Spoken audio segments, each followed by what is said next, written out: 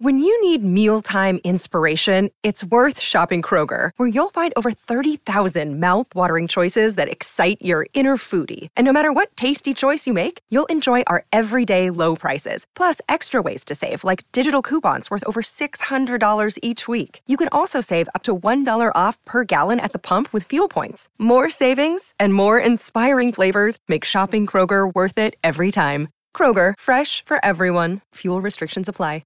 Another day is here, and you're ready for it. What to wear? Check. Breakfast, lunch, and dinner? Check. Planning for what's next and how to save for it? That's where Bank of America can help. For your financial to-dos, Bank of America has experts ready to help get you closer to your goals. Get started at one of our local financial centers or 24/7 in our mobile banking app. Find a location near you at bankofamerica.com/talktous. What would you like the power to do? Mobile banking requires downloading the app and is only available for select devices. Message and data rates may apply. Bank of America N.A., member FDIC. Lucky Land Casino, asking people, what's the weirdest place you've gotten lucky? Lucky? In line at the deli, I guess? Aha, in my dentist's office. More than once, actually. Do I have to say? Yes, you do. In the car before my kids' PTA meeting. Really? Yes. Excuse me, what's the weirdest place you've gotten lucky? I never win and tell. Well, there you have it. You can get lucky anywhere, playing at LuckyLandSlots.com. Play for free right now. Are you feeling lucky? No purchase necessary. Void where prohibited by law. 18 plus. Terms and conditions apply. See website for details. Hi, I'm Maria. And I'm Mike. And we're Team Ready. Black Hills Energy knows your home is where your heart is, so they want you to be ready. It's all about keeping you safe, prepared, and making your home as energy efficient as possible. Everything from how to weatherize your home to how to stay safe during extreme weather. Be ready for anything. Go to blackhillsenergy.com/team ready. What you know, go, go.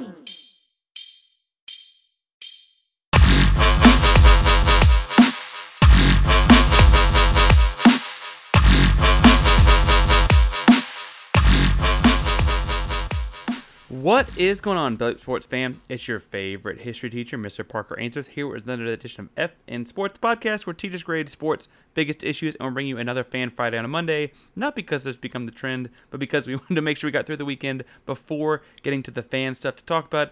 That is because we're going to go ahead and wrap up I guess it's a drama. It's not quite a documentary. Obviously, it's got some fictionalized stuff so they can run with rumors. But we're going to talk to them about Winning Time, the rise of the Lakers dynasty. We're going to make sure we break that down from a fan's perspective and break down the entire first season. So just a heads up, there might be some spoilers if you're still watching the show. We are recording this on Sunday night, shortly after the season finale just aired on HBO. So without further ado, let's dive on in to some Winning Time. Alright, so Winning Time is an Adam McKay production. That's the same Adam McKay that brought you Anchorman, Talladega Nights, The Big Short, Don't Look Up, a number of different classics, but this time he's diving into Jeff Pearlman's book. We should note that it's not like word for word exactly like the book, but the book by Jeff Pearlman was called Showtime, Magic, Kareem, Riley, and the Los Angeles Lakers Dynasty of the 1980s. The show was called Winning Time, the Rise of the Lakers Dynasty. So it takes some of the same elements that were reported by Pearlman and makes it into this fun comedy, drama, sports show. And I have to say, it's funny, my wife is much more of a football and baseball person, and she's gotten really into it as someone who's learning to appreciate basketball more and more. We'll say we sat and watched it together each of the last, 10 weeks or so, because they just finished the series finale tonight. And let's dive into some of the stuff that goes behind the scenes on the show first. So the process of making the show starts, and I believe it's 2014. So you got a screenwriter, Jim Hecht, flies across the country to talk to Jeff Pearlman about turning that book, Showtime, Magic, Kareem, Riley, and the Los Angeles Lakers Dynasty, into a show kind of like the TV show Friday Night Lights or the movie Friday Night Lights. It was a screenwriter trying to figure out how to turn that story into a sports drama, again, according to the Hollywood Reporter. Flash forward to 2019, once it's all been written and agreed upon and so on, HBO orders a pilot of the series, but the big hurdle for HBO was they could not call it Showtime, even though the Lakers were dubbed the Showtime Lakers, because HBO Showtime is also the name of their streaming and other parts of their networks. They had to start working on other names and things like that. Obviously, that is in April of 19. You fast forward a year, by April of 20, the whole world has shut down. It's hard to film things when the world is shut down. So you have to jump frog all the way to December of 21, when HBO announces that the title Winning Time, Rise of the Lakers Dynasty, would be airing that March. The 10-episode first season just wrapped up again on Sunday, May the 8th. It's worth pointing out that on April 7th, HBO said that they officially approved a second season. And later in the podcast, I'll take some shots at where I think the second season goes based on how the Lakers proceed in the 1980s and just kind of what the show was aiming at, it looked like. But it's worth pointing out, even from the initial jump of the show, a lot of actual Lakers were kind of upset. You had Magic Johnson and Kareem Abdul-Jabbar both feeling like there was some historical inaccuracies. Blatantly, Magic is a giant womanizer throughout the show. I don't know if that's necessarily his biggest critique, but he certainly feels like there were some dishonesties made in the name of entertainment. Kareem Abdul-Jabbar, I think my wife pointed out when we first watched it, she goes, was he really that big of an asshole? And really, there are large parts of the first few episodes of the show where Kareem Abdul-Jabbar is bluntly this unlikable 32, 33-year-old veteran who has been grizzled by the hardcore nature of the NBA, and you do understand that he spent time in Milwaukee. They give some backstory to that, and he forces his way to the Lakers, but he certainly seems hardened by the whole experience, and bluntly comes off kind of like she said, like an asshole. So I think it's worth pointing out that Kareem did not necessarily like his depiction in the show either. The most interesting and biggest criticism and most serious criticism, I think, so far has been from actual Jerry West commentating on fictional Jerry West's character. I believe the quote from West's lawyer says that Winning Time falsely and cruelly portrays Mr. West as an out-of-control, intoxicated rageaholic. It bears no resemblance to the real man, and so on. And I have to say that while that may be drawn up for a dramatization, it certainly is the kind of character it needed to be for the sake of the show. Whether that is, obviously, the logo, NBA icon, etc. He really did play for the Lakers for more than a decade before finally winning a title, and he played in the championship game, as the show depicts, many times, and even won an MVP on the losing team up until that 1972 NBA championship. He was kind of known as the NBA's greatest loser, this guy that could always get to the mountaintop, was supremely talented and a great orchestrator of the offense and a tough-nosed defender and so on, but also could not win the big games when it mattered for whatever reason, either his own fault or his teammates or what have you.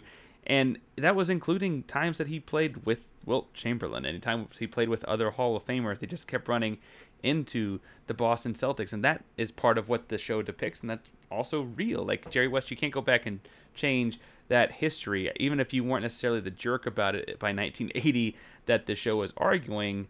That is part of the character trait, and frankly, part of that attitude is very necessary for creating the Lakers dynasty as they're building it. The guy that has been there before, knows what can go wrong, and frankly, the comedic element of a guy that is nervous when it's about to go right is all important things. Newsflash, the Lakers win the NBA championship in 1980, and so I don't mean to drop too many spoilers, but the show does track that accurately, and they're not going to fake that along the way. I don't know why they would fake what happened in the 60s and early 70s along the way either. Now, if Jerry has some issue with the idea that it was his twilight years, worth pointing out, in looking at his Wikipedia pages, his basketball reference pages, and so on, it's literally labeled as his twilight years on Wikipedia. And his statistics dropped tremendously on basketball reference. So obviously, I was born in 1991. I can't say, well, I remember watching it and so on. But I will say that every indicator of which is that really was a drop-off in his career that they just so happened to win it during.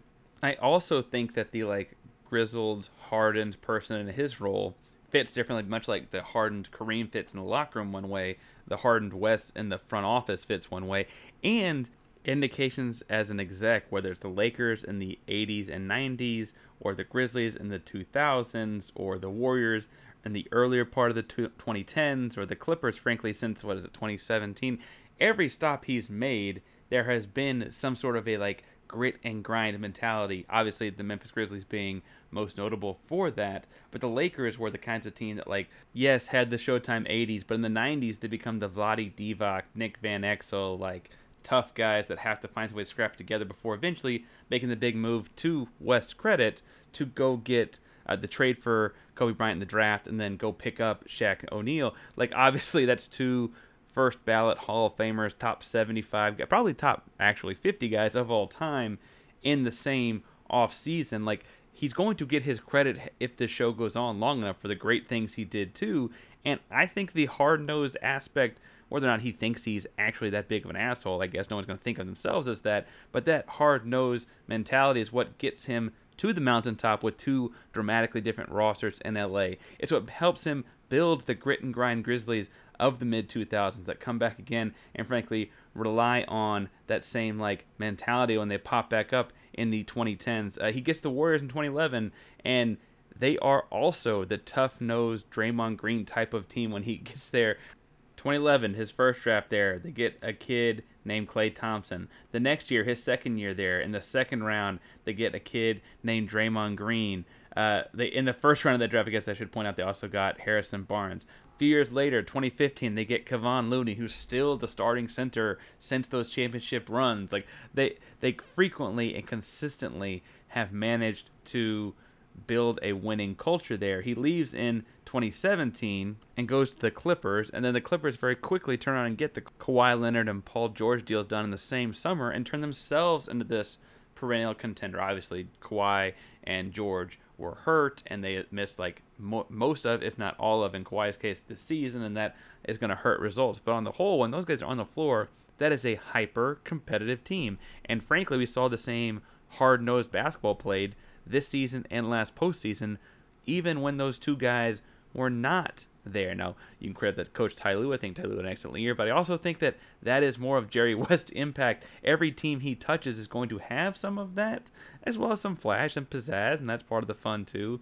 But I think you get that, and that's how you get to the asshole of a character that is Jerry West. Those things go together to me, so he's the most upset, and I get it. He looks like a jerk in the TV show, an absolute jerk. But I think that really tracks both with the teams he's created and the persona he's put off and what the show needs. And frankly, he's never going to think he's a jerk. So I don't know if we should necessarily take his point of view there either. So I digress. I think that as much as he's complained about that in the public sphere, I think it actually works and might be realistic. Okay, Parker, so the thesis statement for this commercial is James Harden has the best beard in sports. What do you think about that thesis statement? Oh, I give it an A. As a Houston guy, we seem to have an affinity for our beards between guys like him, Dallas Keuchel, lots of big beards in the Houston area. What do you think about the thesis? So I'm a Jets fan, and I absolutely love the beard that Ryan Fitzpatrick has. So maybe I would give Ryan Fitzpatrick the nod over James Harden. But you're talking to a couple of bearded teachers, and we know a thing or two about making sure that you maintain that mane. So check out the Beard Struggle. The Beard Struggle, they make oils, they make balms. They even have this heated comb to make sure that you get your beard straight so that you're looking fresh. I know I've really enjoyed using the oil they make for my quarantine beard of sorts. It's nice and long these days, but it helps keep it nice and healthy and hydrated. And if you're listening to our show, you can use FN Sports 15 and get 15% off your oils, your balms, your shampoos, conditioners, whatever you need to use to keep your beard looking healthy. Absolutely. Check out the Beard Struggle at thebeardstruggle.com. Whether you're just starting to grow or you have a luscious mane already, the Beard Struggle's got all the products that you need. The Beard Struggle. Feast your face. All right, so we need to also dive into the casting here because part of this, and Jason Clarke as Jerry West, maybe also why Jerry West is somewhat upset, but some very brilliant casting moves, something that just really came out well. Obviously, John C. Reilly as Jerry Buss, and a lot of the first season is looking at the construction of the LA Lakers and the creation of this dynasty and things like that. And John C. Reilly is excellent, so much so that in the moments in the first few episodes, he does this deal where he's breaking the fourth wall and talking to the camera. At one point in that final episode, I guess, this season finale, he actually smacks the camera in a get out of my face kind of way. I have to say that I do feel like John C. Reilly was a great pick for that I would have never predicted in the kinds of movies I'd seen him before. Like if you think of Talladega Nights, John C. Reilly, Step Brothers, John C. Reilly, or whatever John C. Reilly you think of when I say the name, Jerry Buss is none of those guys. But Jerry Buss really does work into all of the things about Reilly, and Reilly does a great job of the off-the-floor kind of stuff that is Jerry Buss as well. I think what's interesting in watching the show is the kinds of things that Buss, Reilly, etc. And again, some of this is in the promo book as actually how it went down. Some of this is embellishment by McKay and HBO. And some of this is John C. Reilly just embellishing things as he's putting spins on words as a character. But all of it, I think, stems to the visionary aspect of we're going to make this thing the show to see in Hollywood, even though in 1979, NBA Finals games were on tape delay. For what it's worth, NBA playoff games could be seen on tape delay all the way through like 86. This guy named Michael Jordan comes to the league a little before that, and they was like, ooh, we got to put this guy on live television. But in 1979, when West buys this team, there's several moments in the first couple episodes where he's like, we're going to have sexy cheerleaders, big-time shows. We're going to have a bar at the stadium. It's going to be a thing to come see. There's going to be things for rich people to do when they come through Los Angeles, because lots of rich people come through Los Angeles. You're going to want to be a part of the atmosphere at the Forum, and I think it successfully did that. And John C. Reilly is totally the type of entertainer that sells that very well. The like icky, greasy car salesman that Jerry Buss may not want to portray himself as in modern sense, but I think plays the entertainment value of the show very well. I think that that's really, really strong. I think that the other guy we got to talk about in the casting of the show is Quincy Isaiah. Now, Isaiah's IMDb page is really short. And I don't mean that as a slight of any kind. I mean that to say that this is a breakout star, and he is playing magic beautifully well. He's got a great smile for it. He's only about 6'4", but that means that Kareem, the actor that plays Solomon Hughes, and he's like 6'10", and so the height difference actually ends up working out when you've got the Magic Johnson character being 6'4" instead of 6'8". The Kareem character can be like 6'9", 6'10" instead of 7'2", and it still looks appropriate on the basketball floor. Anyway, I digress. The thing that sticks out about Quincy Isaiah as Magic is he's got the timing of the smile down. Obviously, there's only one Magic Johnson smile, and everyone's smile is unique and special and da-da-da-da, but the timing of when to flash it, how big to flash it, and how it all works very, very well. Isaiah clearly did a lot of studying or something, because it all times up with exactly how Magic would have done it. So I really think that there needs to be some props given there. The other thing I have to say is that it's hard to envision carrying the kind of swag that Magic Johnson would have walked into the 1979-80 Lakers locker room with. But Isaiah certainly seems to master it in the course of the show. Both the times where he's the vulnerable rook and the times where he dominates the locker room, I think, are really, really well done. Speaking of well done, everyone's going to give the appropriate credit to Jason Segel when he plays Paul Westhead, or to Adrian Brody when he plays Pat Riley. We mentioned John C. Reilly. Jason Clarke as Jerry West, again, I thought was well done. I think I've mentioned that a couple times now. Devon Nixon as Norm Nixon actually is kind of funny. Hadley Robinson as Jeannie Buss is clever. I anticipate her character gets to be a bigger role, and we'll see more out of her in the second season. But I really liked Delonte D'Souza as Michael Cooper. Now, I maybe that's because I identify most of Michael Cooper, the guy that's kind of left off this and gets clocked in the final scenes of the championship of the Game 6 of the NBA Finals. But I will say part of it also is Michael Cooper kind of gets forgotten about in a lot of ways. He's from Pasadena, goes to Pasadena City College, ends up on the Lakers. It feels like this dream story that kind of gets trumped by Magic Johnson coming to the Lakers a year later. And it's just the little moments where D'Souza pops in as Cooper, and it's like, hey, I'm here too. Like that, like the little pop-ins throughout the show, whether it's at the first training camps in practice where he's like, I'm about to not be a rookie anymore. And then like the comedy is that he gets treated like a rookie because you're not going to treat Magic Johnson like a rookie. Or there's a big dunk out of him or whatever. Like the big celebrations out of Cooper feel funnier because of the character's build up throughout the show. I really appreciate those little tidbits of Delonte D'Souza throughout the show as Michael Cooper, because frankly, that is kind of the undercurrent of Michael Cooper's story as an LA Laker. The recurring character that gets the most like funny jokes on Twitter is Sean Patrick Small, who plays Larry Bird, because frankly it's just a funny visual. Super skinny, the awkward bowl cut, the mustache, etc. And for what it's worth, I think that Larry Bird did have all those things. He's a little bit more athletically built, but on the whole, what did have all those things. But my favorite recurring character is probably Michael Chiklis, who plays Red Auerbach. Now, I think that most of my love for that was because Red Auerbach would totally be the jerk in the situation, and Chiklis plays that very, very well with the cigars and the scotch and then this and the condescending that and the condescending that and over again. Or there's the scene early in the season when Auerbach and Buss are talking, and they're sitting around this like very fancy establishment where they get steaks and scotches and so on, and Auerbach's like, you'll never be me. And of course that's exactly what the Lakers are trying to build in the 1980s. Or whether it's that final scene we see Auerbach in Philadelphia in the final episode where they're in Game 6 in the NBA Finals, and Auerbach's like, they're not going to give you the trophy tonight. They're going to give the Sixers the trophy in a couple days in Los Angeles, and da-da-da. Like, that consistency, I think, is key. And it's also just funny because it is kind of a caricature, and I guess there might be Bostonians that hate that it's a caricature, but I really like the caricature, so I'm going to give that an A+. I really, really like that. That's probably my favorite recurring role. For whatever it's worth, I also think Andy Hirsch did a great David Stern. I think we'll see a lot more of that character in the next season as well. James Leisure did a great Dr. J, and I think that might be the most we see out of him, obviously with them playing Philadelphia in the 1980 NBA Finals, but I think that that's worth pointing out because that was like this older mentor, and I think that it's accurate because that really does seem to be what write-ups say Dr. J was doing by 1980. But the best recurring character, probably because it's the guy that you almost forget is just a recurring character, is Wood Harris playing Spencer Haywood. Now, Wood Harris is probably more famous for his role in Remember the Titans. He was Julius Campbell, one of the main characters at the integration of that school, right? And obviously there was some like exaggerations and elaborations for TV's sake in that movie as well, but Julius Campbell was very central to that story. And in this dramatized retelling of the LA Lakers, Spencer Haywood is not the same type of character, but it almost feels like at certain times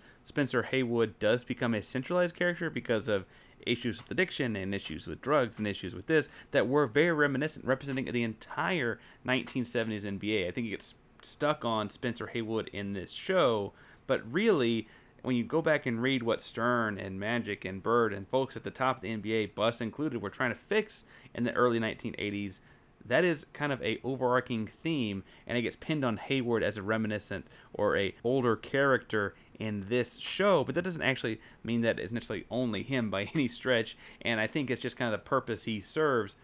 I also feel like there's some like level of repentance, or the way his scene at the end of the season when he and Kareem are sitting in his home and he's clearly debating hurting himself and is really in a bad spot. The emotion of that scene and the callback to his daughter and those kinds of things, like that really dominates the show in a weird way that a recurring character or a secondary character or ancillary character probably doesn't draw that kind of emotion. So you got to give Wood Harris the nod for the biggest and most important one of these guys, even if I liked laughing at Michael Cooper or whatever more. The reality of that is that that's a very much more important role in the show.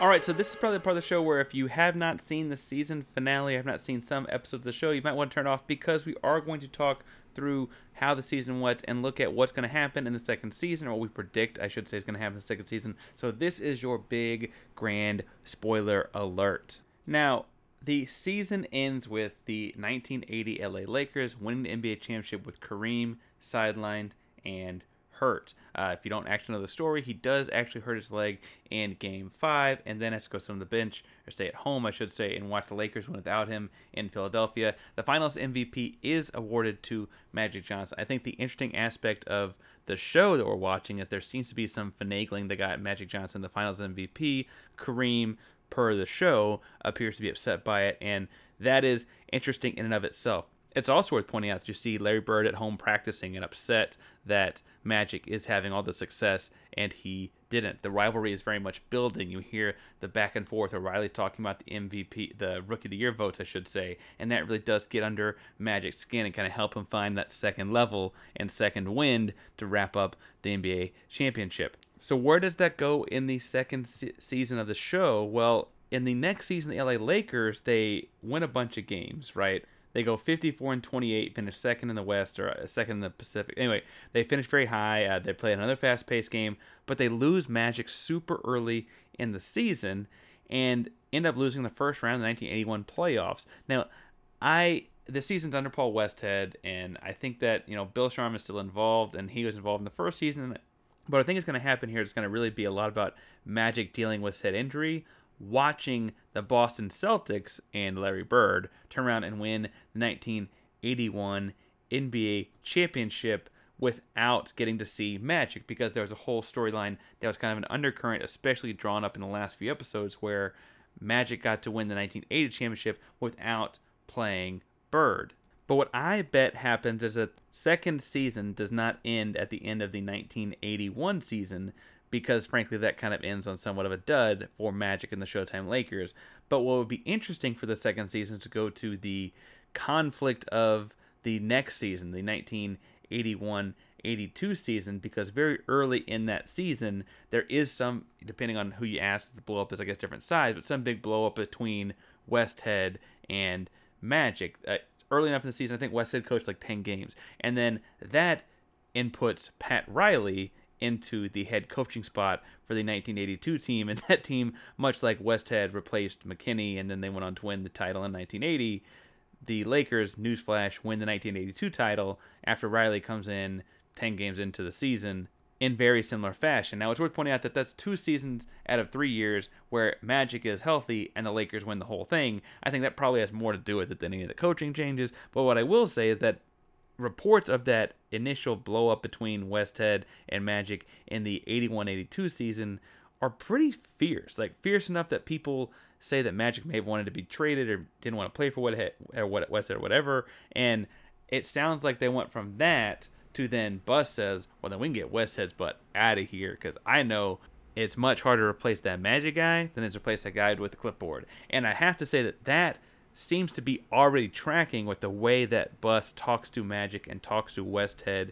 in the first season. I mean, there's no guarantee that Bus was even going to go with Westhead in the first scene of the show. Again, this is a dramatized show, but he went as far as to go to McKinney's house. It looked like about to offer him the job back before he decided to eventually fall back to Westhead. So I could see that being a crucial conflict in the second season. If you're like watching TV shows and dissecting how they work, there will typically be that big conflict at the end of the second season. I can see that being the big conflict that ends the second season, where they hand the job to Pat Riley, who, as the first season points out, was really just kind of a lucky to get tagged along guy by Westhead in the first place. He was doing the color commentary, right? He was sitting there in the TV broadcast booth, and they pulled him down to be on the sideline. And so I think that would be an interesting spot where you have this young Pat Riley, a guy in his 30s, a guy that has no head coaching experience, and frankly a guy that, again, just got put on the assistant coaching job because Westhead needed somebody and he was nearby and available, that he then gets handed the keys to the car. And we've seen that Riley character get nervous in the course of the first season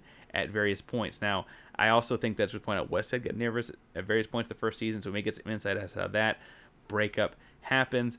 But if I were a gambling man, I think that the conflict of, all right, now Larry has a title and Magic has a title, they have to figure something out, and you have a coaching change again, and what's going to happen with the influx of this team, and Magic may or may not have requested a trade, and so on. I could see that being the big conflict to end Season 2, and then Season 3 being where they carry out that season, going to beat the 76ers again in the NBA Finals.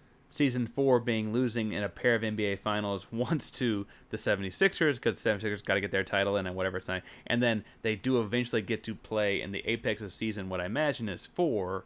The LA Lakers do play Larry Bird Boston Celtics in 1984, and they do lose a tough 7-game series to Larry Bird. I imagine that becomes the apex of Season 4. It's what happens in that season. Season 5 redemption arc, the Lakers beat the Celtics in the finals, and that's what actually happened, so I can see that happening in Season 5 of the show. So that's 1984-85. 86, the Lakers lose to my Rockets, but the Rockets then turn around and lose to the Celtics, so we'll see how that goes. 87-88 could kind of be combined into a season because they went back-to-back, and that's probably its own storyline. And then, yes, they lose to the Pistons, and then they lose to the Suns, but I think the real apex as we keep going will be eventually you've got to get to Magic Johnson and HIV and how that kind of brings all this to an abrupt halt. And I wonder if that's like Season 6-7 arc. I wonder how far we get before we get to that, because I don't think they're going to fast forward through the drama again of these first couple of seasons, and I don't think they're going to fast forward through the drama of the later seasons they're actually playing Bird, because they already built up that Bird rivalry. And so I wonder if we're going to not see any doubled up seasons like that, where we see entire seasons combined until like Season 5 or 6 of the TV show. And I also don't bluntly know how much this thing's been screen written out and how you get to that, but if I'm looking at natural conflict points, that's how I see it being written so far. That said, there were also unnatural conflict points put in the first season. There's the Magic and Cookie debacle, and I imagine that comes back up and resurfaces. Magic Johnson and women will be a constant theme of the show. I mean, it doesn't take someone who watched the first season to know that Magic liked himself the ladies, and I can imagine that keeps on going as well. You'll have some big fallout between Magic and Kareem. I feel like that's going to happen earlier rather than later, because that happening in Season 2 when Kareem is running the team on his own because Magic is out hurt, and you can see something happen where in the start of I think that they're going to start the next season of basketball in the course of the second season of the show, and so when Magic is asking to get traded because I don't want to work with West anymore, I can see Kareem having some big blow up where he says, do it, right? That could be something that you just see that actor do. The same jerk of an asshole that we saw in Kareem Abdul-Jabbar in the first season could be very much like, just do it or whatever, and we can see how that plays out as well. So I wonder if that's going to come earlier rather than later. I think it's interesting, though, that on the whole, we're looking at not getting the apex of the Bird Magic part of this rivalry until the third season, perhaps at the earliest. We might not even get it to the fourth, and that's interesting to say the least, because the show seems to really be building that up already. And we all know in hindsight, again, we're sitting here in 2022, we can look back at the 80s, that decade was defined by Magic versus Bird, and then at the end you have Michael Jordan kind of pop up and the Pistons have their 2-year run or whatever. Like, I could see how realistically this would feel like, of course it's going to happen. We need to start building up right away, but based on the layout of the show, unless they really condense some fairly major plot points, it feels like, I don't know if we get to that until, frankly, like I said, season 3 or probably 4. And I wonder if that's a big misstep on the show, because they frankly have already done a lot of the legwork in building that, and how long can you really drag that out? I don't know. I'm not a writer. That's far from my expertise. I'm not a TV show writer. That's far from my expertise. The show is beautifully done. I just wonder how that's going to play out on the basketball side of things, knowing what I know about the basketball side of things.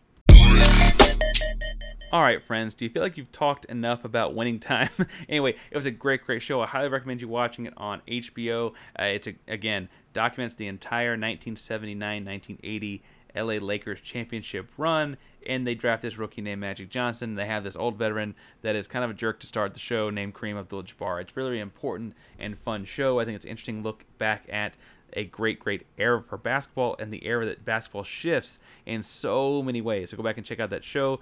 You can obviously watch that on HBO or wherever you watch your streaming shows or whatnot. You can find me and my personal stuff on Twitter to tell me how wrong you think I am at Painsworth512. That's PAINSWRTH 512 on Twitter and Instagram. Make sure you log on to those things and tell me what you think about my predictions for upcoming seasons or my recap of the previous season. I guess my recap was really loosely based. I just said what I liked and didn't like. But tell me what you think about previewing the next few seasons of the show, because I think it is going to be interesting to see where this show goes. This show has Instagram and Twitter as well. On Instagram, the show is at F_N_sports. And on Twitter, we're at FNSports2. That's FINSPORTS 2, all one word on Twitter. Make sure you go to both those different channels, follow, and go to the link tree in the bio. From the link tree, but I find all of our sponsors. That's MyBookie, The Beard Struggle, and Yeti for your cups, coolers, and koozies. You'll also be able to find a link to our merch store through the link tree in our bio. That merch store will have t-shirts, hoodies, and mugs, all of which send the proceeds to various charities based on what month it is. This month, for ALS Awareness Month, we have a Lou Gehrig themed t-shirt and hoodie. It's got some nice pinstripes on it, got a little navy and white going on, a little navy and gray going on, just to remind you of the Lou Gehrig theme for the campaign. All money from that campaign will go directly to the ALS Association, so make sure you go check that out. Again, you can get the link tree in our bio, so go from there to the merch store, and you can be able to find all of our different charitable t-shirts, hoodies, and mugs. Thank you for listening this far on the show and hear me ramble some about Winning Time. Make sure you hit like, subscribe, download, rate, review. We'd love it if you did it on a couple different platforms. And whatever you do when it comes to sports, don't flunk with us. Later, guys.